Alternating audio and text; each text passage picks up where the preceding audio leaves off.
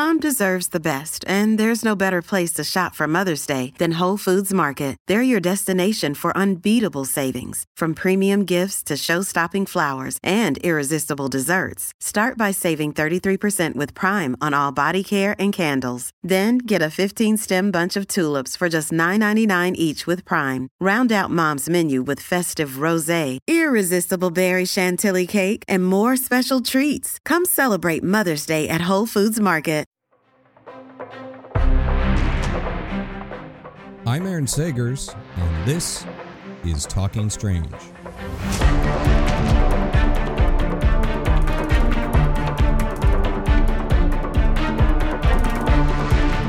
Hey there, spooky nerds, and welcome to Talking Strange, a paranormal pop culture show with the Den of Geek Network.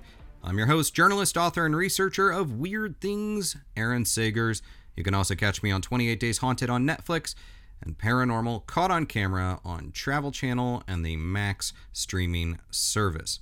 My guests this episode. First up, we have Alex Winter, who you know from Bill and Ted's Excellent Adventure as Bill S. Preston, Esquire, and you know him from Lost Boys, Freaked, and as the director of films such as the Zappa doc. I'm also joined by Jonah Ray Rodrigues from MST3K, The Meltdown with Jonah and Kamel, and he is the director of Third Eye, the Felicia Day audio adventure on Audible.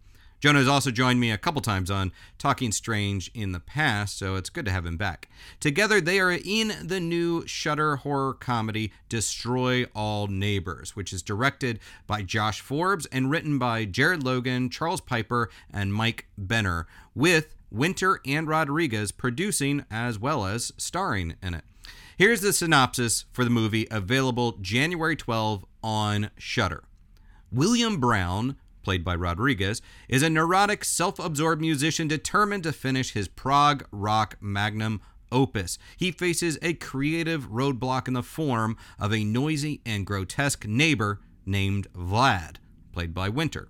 Finally working up the nerve to demand that Vlad keep it down, William inadvertently decapitates him. But while attempting to cover up one murder, William's accidental reign of terror causes victims to pile up and become undead corpses who torment and create more bloody detours on his road to prog rock Valhalla. Destroy All Neighbors is a twisted splatter comedy about a deranged journey of self-discovery full of goopy practical effects, a well-known ensemble cast, and lots of blood. And I have to say, I love that word goop, because I got to tell you, I watched this and it is a lot of fun. It's something that feels both very much of the moment as well as having a retro vibe with lots of goop and gore and funny gags, ton of practical effects, cool puppetry, and monster makeup. I had a blast with this one. So, okay, let's get into it with Jonah Ray Rodrigues and Alex Winter from Destroy All Neighbors. Destroy All Neighbors. What I love about this to begin with is one of the descriptions I read in the PR write-up was a twisted splatter comedy about a deranged journey of self-discovery. This is I got a kick out of this because it's one of those films that it wears on its sleeve precisely everything it wants to be and what we can expect from it, from the trippy opening sequence to the practical gory effects. Was that sort of the initial appeal for each of you to come to this, not only to star in it, but produce it? Jonah, why don't you start? Yeah, I mean, when Josh Forbes approached me with the idea with the script that he wrote with Charlie Piper, he said, I kind of want to make something that's like not necessarily a throwback, but just, make those types of movies we used to love growing up. He says, I want it to kind of feel like, a little Barton Fink, a little Delicatessen, a little Evil Dead 2. And I was like, oh, that's my favorite kind of shit, And so I was like, immediately, yeah, we should do it all practical. He's like, yeah, we've been talking to Gabe Bartalos. I was like, oh, Gabe Bartalos from, Leprechaun and Basket Case and Brain Damage is, it was always the appeal for me, for doing, and anything I do is always that kind of thing where it's like, what will check the box of the stuff that I loved when I was a kid that made me feel a little less lonely. And like, it's like, if I can try and make those types of things, I'm always going to be in. And having Alex involved is like, kind of like, it's perfect. Yeah, Alex, I want you to add to that, but also, yeah, Evil Dead 2 is like that Tom Savini vibe to it, the Burbs. I don't Yeah. know what else I'm missing in the DNA of this, but it kind of harkens back to me as a nerdy horror monster kid from the 80s. But Alex, why don't you add to that? Well, as a nerdy horror monster kid from the 80s, uh, look, I've known Jonah for a while, and I like doing this kind of work when it's specific, and it has not only kind of like the right tone, but also a collective group of people that share the same sensibilities, because it really is a communal thing to make films like this that have on this budget level, and also just practical effects and in-camera effects, and that mix of comedy within the horror that requires improv skills. And it's a really specific thing, and it's uncommon to get it. So I love that from the get-go. And then, knowing that we had someone like Gabe and then Bill Corso, who I've been working with forever, who came on, I knew that we'd have such an incredibly strong team on the makeup and practical effects side that I would be well covered, which really just means I can do my thing, that I could work with Jonah and be there and, sort of just act and not worry. It was an exciting possibility. It wasn't without a lot of challenges. Like, Jonah and I are producers on it, as much from necessity as desire, just because it really just takes a lot. You can't just say, "Oh, I'll show up. Let me know when I need to come back for the shoot." It's not one of those movies. We were, from the moment Jonah brought me on, I was on, and we were all working together all the time, all the way through till now. Yeah, and that's like, that's Alex and I. That's how, we're, different kind of like generation, but like same scene essentially. But like the self-starting DIY, just like, when both of us make stuff, where we make our own stuff. And it's like, we'll sometimes we'll show up as actors, or in other people's things, but like when it's our thing, it's like we know how to do all the skills, and we know how to, we have like all these things that we do because we've had to do it our entire lives. Yeah, and Jonah jokes about the fact that I told him no when he initially asked me to be in this, but I mean, the reason wasn't because of the character or the script. It was because of what he just said. It's like, signing on to this doesn't mean that like other jobs I do as an actor, where like I literally I don't get rehearsals even if I want them in this day and age, right? So like, I show up, the first time I'm meeting the director is when someone yells action. And I knew that would not be this, that if I was going to do prosthetics and work with on this kind of thing, it really would be a commitment. But I also knew it would be a lot of fun, because it is a type of filmmaking that I'm more wired to do. Was this a COVID production? I mean, isn't everything now? Well, I mean, yeah. There's still COVID productions. Yeah. Right? We did it. We shot it like August, September-ish of 2022. And so COVID protocols were still, everyone had to mask and test daily. Had the shields on. I think we lost one person. Is that right? Or is that a different? No, but seriously, did somebody get... Right. Yeah. Yeah. Some PA went down, I think, at one point. Yeah, but hopefully it's fine now, right? Yeah. Oh yeah. Nothing like that. Yeah. I just mean that it was COVID era in that sense, that a lot of the projects I did that year, it was sort of enough away from it that almost everyone was fine, and maybe you get one person who was okay but had to leave because they were testing positive. Yeah. It was that kind of that. Everyone was masked who wasn't on camera. Well, I guess the reason I asked that is, obviously this kind of like fun, bizarre horror vibes comedy has been out for a long time, but was there something about this time frame that made it an especially good time to take sort of a bizarre, weird swing at this kind of story? Jonah, do you want to start with that?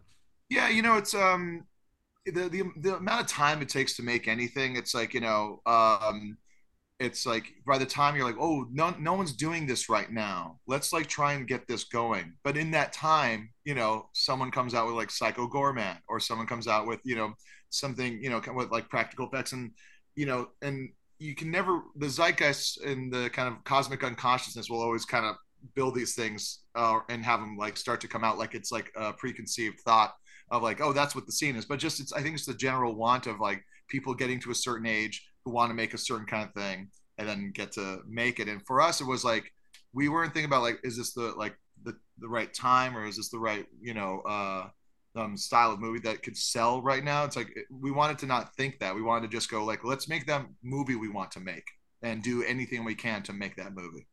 Yeah, that's a really good point. And we had the same attitude when we did Bill and Ted 3, which had some prosthetics in it, and but it wasn't like, oh, let's be retro, like let's do something, because we were making that movie for a new audience, and the studio specifically did not want us to make a retro movie. This is just what we like to do. Yeah. Like we all got together and was like, what makes us laugh? Like, let's see us playing convicts, or let's, it's and I think it's similar here. I think the only thing that is maybe not of the times, but speaks to the times, is just, in the early 20s, the early part of 2020, 2021, you had COVID, but you also really had, you were really feeling the pain of the kind of the demise of the film, cinema, and less movies were going to theaters, and streaming hadn't quite gotten itself organized yet. So for us, I think having something like Shudder exist suddenly was like, oh, now you have more of these kind of curated boutique, going for a certain audience, more like the way the movies used to be. Because this movie wouldn't, like you talk about Psycho Gorman, the movie wouldn't have got made, I don't think. And if it did, I'm not sure anyone would have ever seen it. So I think, having it be sort of in this new era of streaming where you've got kind of more curated platforms like Shudder, also was a motivator. Like, let's, this will fit really well within their wheelhouse. Yeah.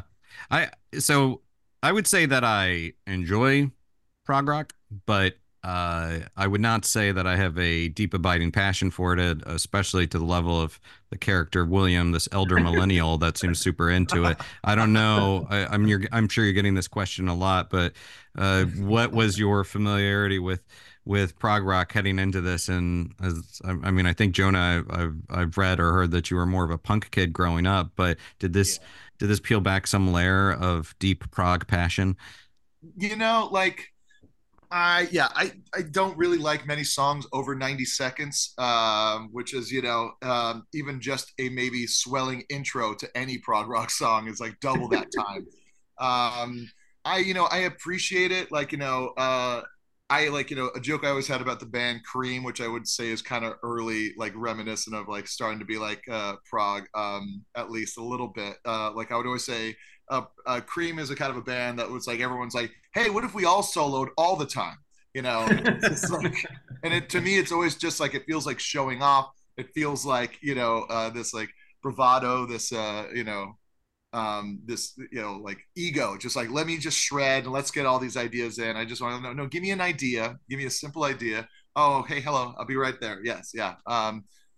Sorry, a roofer is here. So I'll pick up from where Jonah left off. So anyway, I don't really like prog, but I appreciate it now as I get older, and I just like to go and jam with my friends. I will be right back. Yeah, I mean, the fun, I'm the old guy who does like prog. I made the Zappa doc. I spent years in that world. I spent my youth going to King Crimson shows. I don't like all prog. But it was fun to work on this because, while Jonah may not like prog as much as I do, or same for like Ryan Katner, who is in the film and also composed the score with Brett Morris, who is obviously mostly known for being the lead of the the amazing Man Man band. Everybody on set was so musically educated, so we really were having a lot of fun riffing on the absurdity of music and how we could lampoon the music and sort of what we could do to dig into making light of a very arcane form of genre of music. Do you, the prosthetics, by the way, the makeup effects are great. And I Thanks. knew you had worked with Bill Corso before, and I Mhm. know Gabe Bartalos. Although I have to admit that even though I knew Gabe Bartalos, it still took me a minute to connect the dots between Vlad and Leprechaun, which I loved when I did connect those dots. But well, first off, is there more of a Vlad backstory, this character of a vaguely, I don't know, Eastern European, maybe slightly Irish, I don't know exactly what he is, but this guy that's a short, stout guy, is there more of that Vlad backstory either in your head or on the page somewhere? Yeah, I mean, I'm a character actor, so I'm always building characters, whether they're in prosthetics or not. I do a lot of work. That's part of my training, but it's like physical work and vocal work and backstory and a life for this person. And I said that to Josh Forbes when we started, was that I wanted Vlad to be a living, breathing human being and not just a monster in prosthetics. And it doesn't matter. That stuff doesn't need to be conveyed to the audience. But my accent was specific because of where I was from, and there were things that I had Gabe build into my makeup that reflected where I was from culturally, like the tattoos, what those tattoos are, why I have them, things like that. So I did a ton of work on that kind of stuff. And honestly, that's the fun of acting for me. The fun of acting is building a character. Obviously you have to come through, and that's where the truth of it and all that comes in. But and even for something as absurd and ludicrous as this, I'm not going to do any less work than I'll do on anything else. And I also think that also helps you emote through the makeup, which is really important. I think the more of a character that you've built, and the more kind of that's inside you, your body, then the more you can express that through the makeup, and then the makeup takes on a life, because you have to express a little more than you normally would when you're in prosthetics in order for it to stay alive. If you don't do anything, you kind of die. You become kind of a dead character right away. I mean, is there anything you can share about the pre-movie Vlad that would, I mean, we see this picture of him with a wife and daughter, I'm assuming, I think, or wife and child, but anything you can share about him? No, I just had him. He's a Romanian refugee, war from a war torn country, and saw some terrible things happen and did some terrible things, and is basically kind of hiding out, not like as a refugee, but he's sort of living his life in a very quiet way. He's probably driving an Uber, and is not dead, but kind of dead, Yeah. from the things that have happened in his past. So. There's this, when we have our first sort of real interaction in the apartment between Vlad and William, and this sort of fight, but it's really Vlad. William's not really fighting Vlad. It's Vlad fighting, making William fight Vlad. And do you Yeah. think on some level this character of Vlad, is it attempting, is it trying to make William step up, sort of man up and take responsibility, and or is it more of a bullying situation? Because I kind of could see it both ways. Look, we did a lot of writing on that sequence, and we did a lot of choreographing work on that sequence. It's a very pivotal scene, but it's also a lot of fun. It was also very challenging to shoot. But at the end of the day, Vlad is a trickster. That's why the film ends the way that it does. He's got a good heart, I think, and I think he genuinely cares about Will, and he's kind of lonely. But he is fucking with him.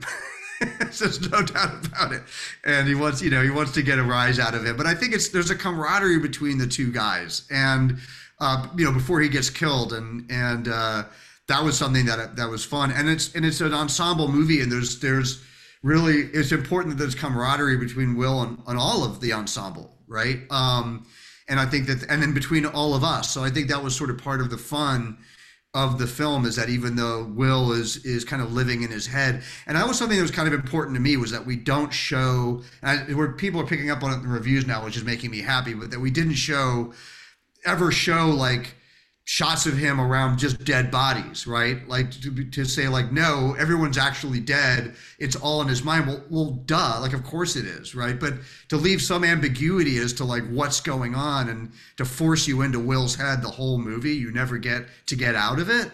I think is really effective. Jonah, the character of William is not quite likable, but not entirely unlikable. He's definitely neurotic, self-absorbed. He's, that's that. It seemed like a tricky balance to play. Can you just speak to that a little bit? Because I mean, throughout the movie, I was kind of, I mean, I didn't know whether I was rooting for him or not. Good. Yeah, it's that's like something that as we were kind of like, working on it and writing it, like there was a certain point where I realized I was oh, I gotta play this guy. And I'm not like, I don't subscribe to the fact that you have to root for the lead of a movie, or, it's like he really is, it's he is the villain of the whole thing. But like it's yeah, it was tricky because like there was some lines, that we had like in there where we're like, that makes them a little too, we had to ride the line of like likability, because it's like it's funnier if you want to see him fail, you want to see like, because like William's the comic foil of like, the straight man in a sketch getting like befuddled with like, these wacky characters, and you have to kind of have somewhat of a you can't just hate him right away. And like, so it was tricky because I knew like it was just going to fall on like, if people just didn't like me personally, they might not think the guy's like What it's do each of you respectively view this as, I don't know, you could kind of approach this as like a bizarro coming of age story. You could approach it as sort of like a entertainment industry story of that arrogance of, well, you're not in it, so you wouldn't really understand what it's like to be a creator or an artist or whatever. I can say how I read it because it's really Will's movie, and Jonah does such a great job with this character, and it has nuance, which is what I like about it. Is it's not a retro movie. It's really a movie about today, and it's not even about. It's just like when I read it, I was like, this is a great like social commentary on the millennial dilemma, right? But what I like about it is that Jonah plays him like, and you have to. I mean, he's right. You had to do this, but it's not easy to do this. But he's a really great of the moment lampoon of a millennial type artist guy right now, right? With all the things that you like about that guy and all the things that are really irritating about that guy.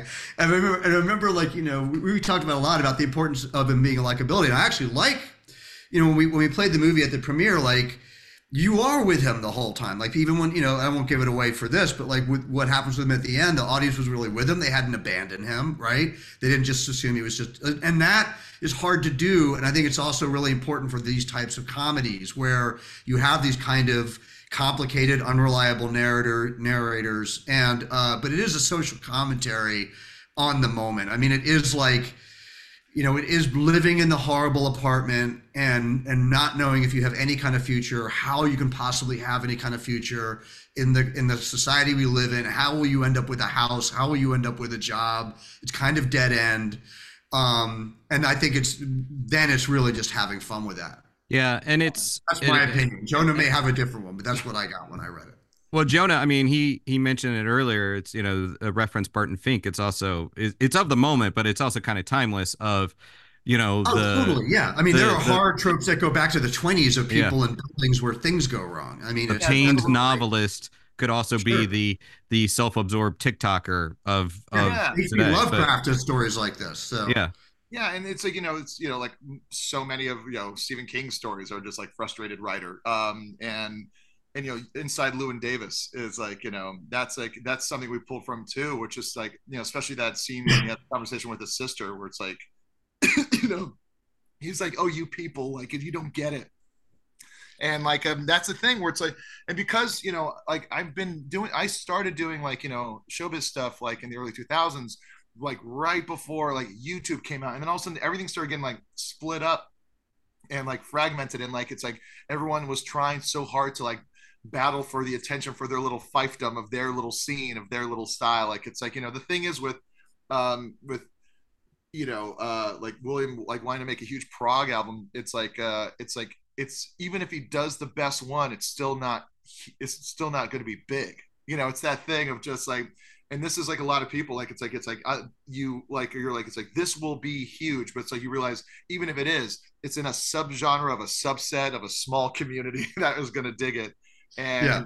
and like and there's nothing wrong with that. That's like, it's like if you want to play to the audiences, but this idea that anyone, but like because of people my age, and I'm 41, because people my age, like we came up in a time where like the audience was less fragmented, and so in our heads, when we get to achieve to go and do something, we think that's what it's like. The reaction is going to be that is what success is, and and then you realize it's like like the difference in like the top show on network television, the top like comedy is like was it 8 million a week, and that like would have got something canceled 15-20 years ago, but now it's just like whoa, there's a lot of people. So it is a tricky thing where it's like this, like these TikTokers where it's like oh, we got this person, and I've worked in a lot of magazine TV, and I remember seeing this happen a lot where it's like I was at E Entertainment or G4 TV or something. They're like, oh, we got this person coming in, that's huge. I was like, who is that? And they're like, you don't know, Yeah. Ninja. They're like, they got millions and millions of people. It's like, Dude, wait till you're in your 50s. Like the bigger someone is, the less likelihood I'm going to know who the hell they are. I just call everybody Doja Cat just in case.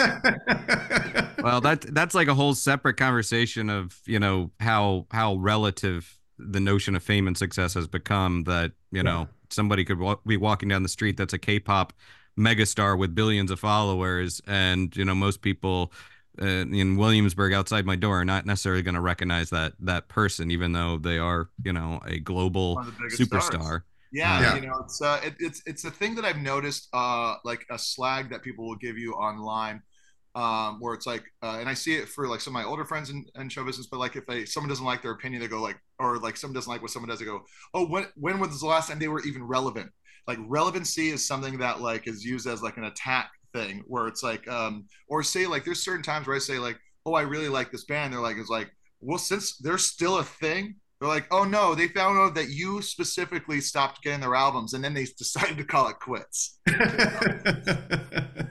There's this moment, this monologue that Will has, and he's discussing his passion for Prague, and he's surrounded by blood and viscera. We've got so much going on, and they're on the floor. And I absolutely love this moment. It's both passionate, it's hilarious, it's kind of beautiful in a way. Yeah, There's so much going on with it. For you guys, when you reflect on what made this film fun for you, what are some of the things that come to mind? Like that scene in particular, like we all really loved it. I remember when Jared Logan, one of our screenwriters, like had that scene. We all like were. It's like it's so sweet. It's almost too sweet and poignant. And like, and it's just like the juxtaposition of it. Like, that was like in the writing process as we were developing the script. That was one of our favorites. And we're like, and I was like, oh my god, I have a Paul Giamatti and Sideways, monologue in this thing. Like, this is great. But like, the fun stuff was like always with Alex, for me, just because he was in the prosthetics, and it's so fun to do the make believe kind of shit like with him.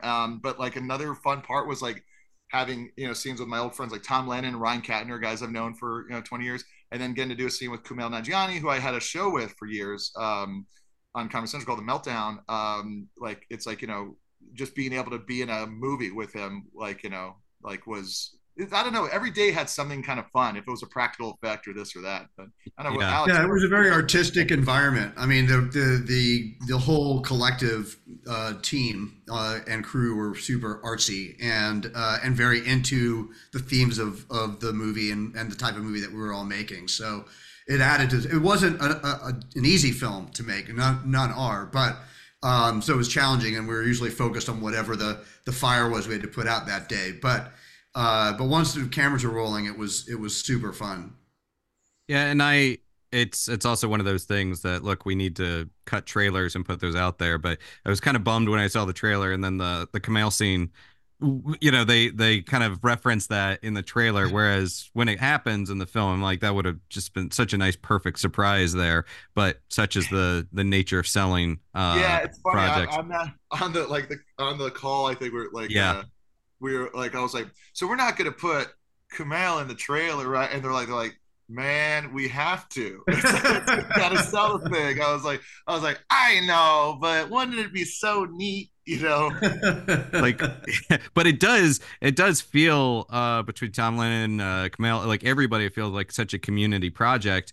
And I was curious, was there anything that didn't quite make it into the final cut that, look, you sometimes have to kill your darlings, but maybe more of the hot licks video sessions or lessons or anything that just didn't quite make it to the I mean, we end? worked on the script for a really long time. So there was all kinds of stuff that just went away. Process, yeah. And, yeah, but nothing. I don't think by the time that we got to shooting, we really, it was like we were squeezing every piece of juice we could out of it. Like we were like, it's like we had to be so precise where our schedule was so tight, and always like worrying about like the practical effects taking up, because it could be something where you kind of go, oh, we'll give this a little extra time, but something could go wrong, and then it could just, your day will like get eaten up by like trying to reset these goopy things or this blood like cleaning off. It really can slow everything down. And so we had to be very precise with the stuff. In the script process, we had like a lot of fun scenes. There used to be this like, a cat also died at one point, where there was an animatronic cat in the script for a little bit. There was like Mr. Meowman, I think was the name of the cat. There was there was going to be more shots of the pigs, but we could only get one pig. So there was kind of like stuff like that like, we of course like just had to streamline it the more we got in there. But like as far as John Daly, who's played the young Swig in the videos, it's like, of course he was just on a green screen in that outfit, and so there's probably 3 hours of him just going off, because John Daly's one of my favorite. He's a great improv actor.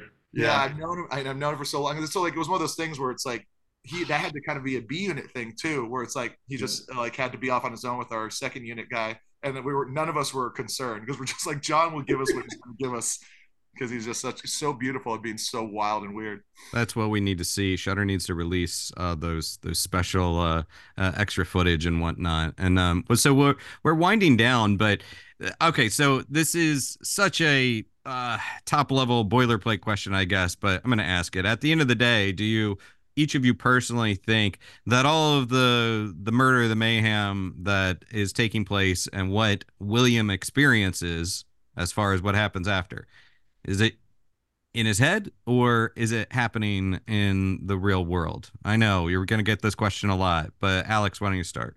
I refuse to give away what I think, because I think that's part of what makes the movie work, is that you don't know. I think that I think that the implication is obviously that he's hallucinating everything because they're dead, right? But I just think that the fun of the film is really about the tenuousness of that, in terms of sanity and what you're getting your influences from. And he's got that line, Will's got that line at the end, talking about how he got help from friends, right? And so there's an aspect of that that's true. There's an aspect of that that's impossible. So that's the ambiguity of it, and I like that ambiguity. I think it makes the movie more fun. You really can't interpret it either way, I guess. But Jonah? Yes. But it will be very clear once we make the prequel to Destroy All Neighbors, where we find out that it was midichlorians that actually helped Will and did revive. Yeah, but unfortunately, that the prequel is, we're not making that we got to make the 4 sequels first. Yeah, we have to make so it's like Destroy All Neighborhoods and Destroy All Counties. I think is what's run after that. Then the origin story. Yeah, right. Then we go back, and then I flip. Hey, I would show up. I would show up for more of the Will and Vlad hijinks. I'd be there for that. I guess like since I think both of you, some people might know you more at this point for your work behind the camera, as well as, the stuff that you're doing and have done in front of the camera.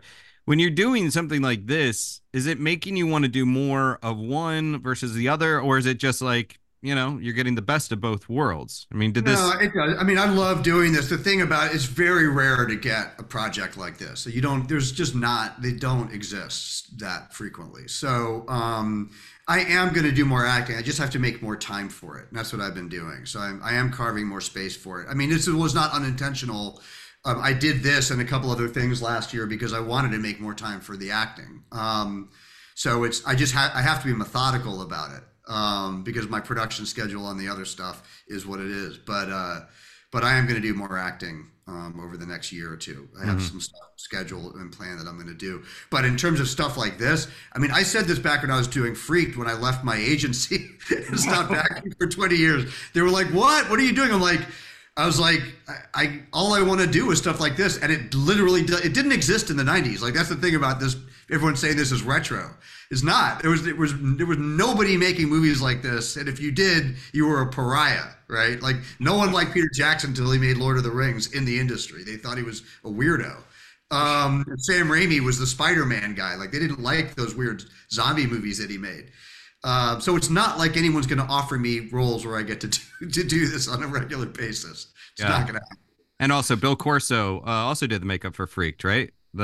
He was primary. He did all of Ricky's stuff, and he ran makeup for all of Bill and Ted 3 with Kevin Yeager doing the designs. So I mean, there's a lot of prosthetics work out there, but I don't just like doing anything in prosthetics. I like doing extreme physical comedy stuff in prosthetics. That's what's uncommon. Yeah.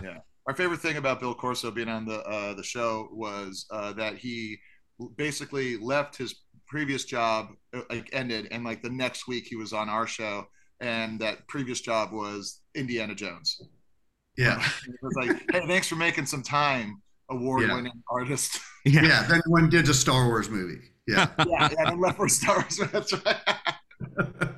right. I hate to ask this kind of question, but it's also the people that pay my bills are going to want me to ask this. But looking ahead, anything that you can tease or updates about more from MST3K and from the Bill and Ted universe? Each of those, I think who should pick that up. So, Alex, how about you go first?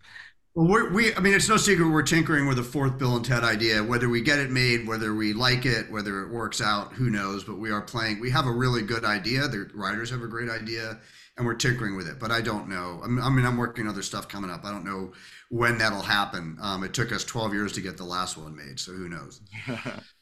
And with Mystery Science Theater, Joel and his team are trying to figure out how to fund and figure out where a season 14 would go. I'm on, I talk with them sometimes. They're trying to figure it out. But it's a show that can just come up for a little bit, go away, come up. It's like, those movies are always there. It's and I, always it's like, are there still movies to be done on Mystery Science Theater? And it's like, yes, you'd be surprised. And it's, that how many movies were made all the time. Including Steamboat Willie now as part of public domain, right? So I'm surprised the Riff Tracks guys haven't done Steamboat Willie like the day got into the public domain. And so Destroy All Neighbors, obviously you could catch it streaming on Shudder, but you guys, when I was watching it, I was watching it alone. I'm like, I need to watch this with friends once it drops officially. But you guys are also going to be doing screenings in Alamo in New York City. You're kind of hitting all the Alamos. Yeah, there going to be there are quite a few theaters. We're doing Sketchfest in San Francisco, and then it'll start playing in other repertory theaters. There's a bunch of people asking us for it. It'll probably do the Prince Charles in London. It'll start hitting a circuit. I just kind of react to that a little bit about the excitement of seeing this particular project in front of crowds in those theaters because what Will says or whatever his dad said that not everyone will get it, but the right ones will. So I don't know, just kind of give me something about seeing this in front of on the big screen with the right crowd. Jonah? Well, the two types of movies you want to see with the crowd are horrors and comedies, and this has a little bit of both. Like, a good horror movie with the crowd, there'll be clapping after a great gore gag of some sort or scary moment. With comedy, it's like you're truly, it's like experiencing a spontaneous burst of joy when everyone laughs together. I was so glad that the funniest movie of last year was Bottoms, and I saw it twice in a theater because people were in the theaters watching Bottoms and laughing, and then you realize how special that is, and how things like here's a good example of like, it's like I saw Freaked, Alex's old movie, like, a ton of times on TV, and I always thought it was so funny. And then I went and just recently watched it again at the New Beverly Cinema in LA with a full crowd watching it. And you realize like how much more you laugh when you're around other people. And it's because it's infectious. So I think if you have a chance to see this in the theater, that's basically what it was made for. It has to be loud. It has to be, you have to have fun. Yeah, man, I'm going to try to hit the Brooklyn one. Yeah, the thing I'm so excited about with this is just that sort of what we've done with Freaked and I've done with a couple of other films. It's like, once you make a movie, you've made the movie. You can show that movie forever in theaters all over the place. And so I'm game for this film to have a life, just like out in the world of the circuit, for as long as people care to throw it up on a screen somewhere. So I think we're really grateful and happy it'll be on Shudder, because people are going to see it on Shudder. It will live and be seen and penetrate people's brains, but it will have a life beyond that, which is fun. It's when I was, just as kind of an aside, the makeup of Vlad really made me think. I'm a fan of the Goon comic by Eric Powell, and as I was looking at Vlad, I'm like, this is a reason why the Goon could exist in live action. Yeah. That's we an actually aside. talked about the Goon when we were working on Vlad too. Oh, did you? Yeah, a little bit. Yeah, that was on the vision board. Yeah. Yeah. I mean, that's such a perfect face. But yeah, does anybody have parts of Vlad at home that you kept? Of course, Gabe's got all of it. Gabe's got Vlad. Yeah, he has the director Josh has some intestines hanging up at his house. We had the premiere at the Arrow that Beyond Fest put on Tuesday, and we had like the bust of like that special shot we have of Vlad with his hands out like that when I throw him, and we have like it's like they're all around. It's funny. It's like I usually don't like having stuff from like anything I've worked on like in my house. I always go it's a little self-serving, but like.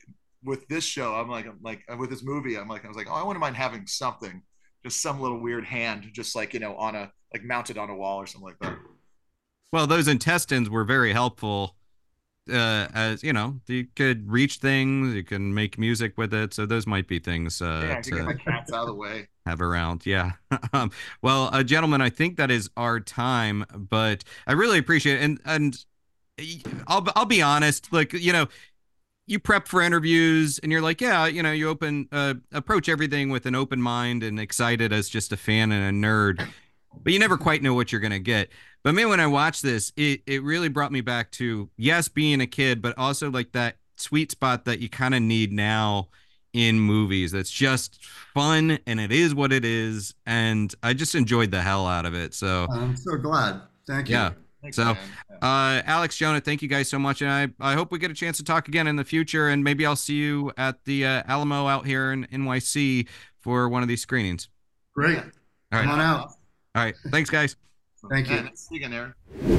And that was Alex Winter and Jonah Ray Rodrigues. You can catch them in the new movie Destroy All Neighbors, available on the Shudder streaming service January 12th.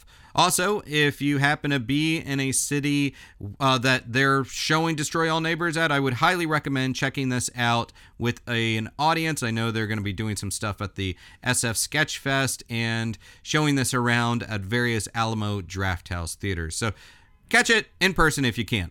Anyhow, thanks to both Alex and Jonah for joining me for Talking Strange. I'm your host, Aaron Sagers, and until next time, be kind, stay spooky, and keep it weird. Talking Strange is a part of the Den of Geek Network, available wherever you listen to other podcasts. If you like what we're doing, share Talking Strange with your friends and fellow spooky nerds. And please subscribe, rate, and leave a nice review. If you have a strange or paranormal story you would like to share with us, please email talkingstrange@denofgeek.com for a chance to have it read on a future episode. For video episodes of Talking Strange, check out twitch.tv/denofgeektv and youtube.com/denofgeekus. And please follow @TalkStrangePod on Twitter and @Aaron Sagers on Twitter, Instagram, and Patreon for more paranormal pop culture content.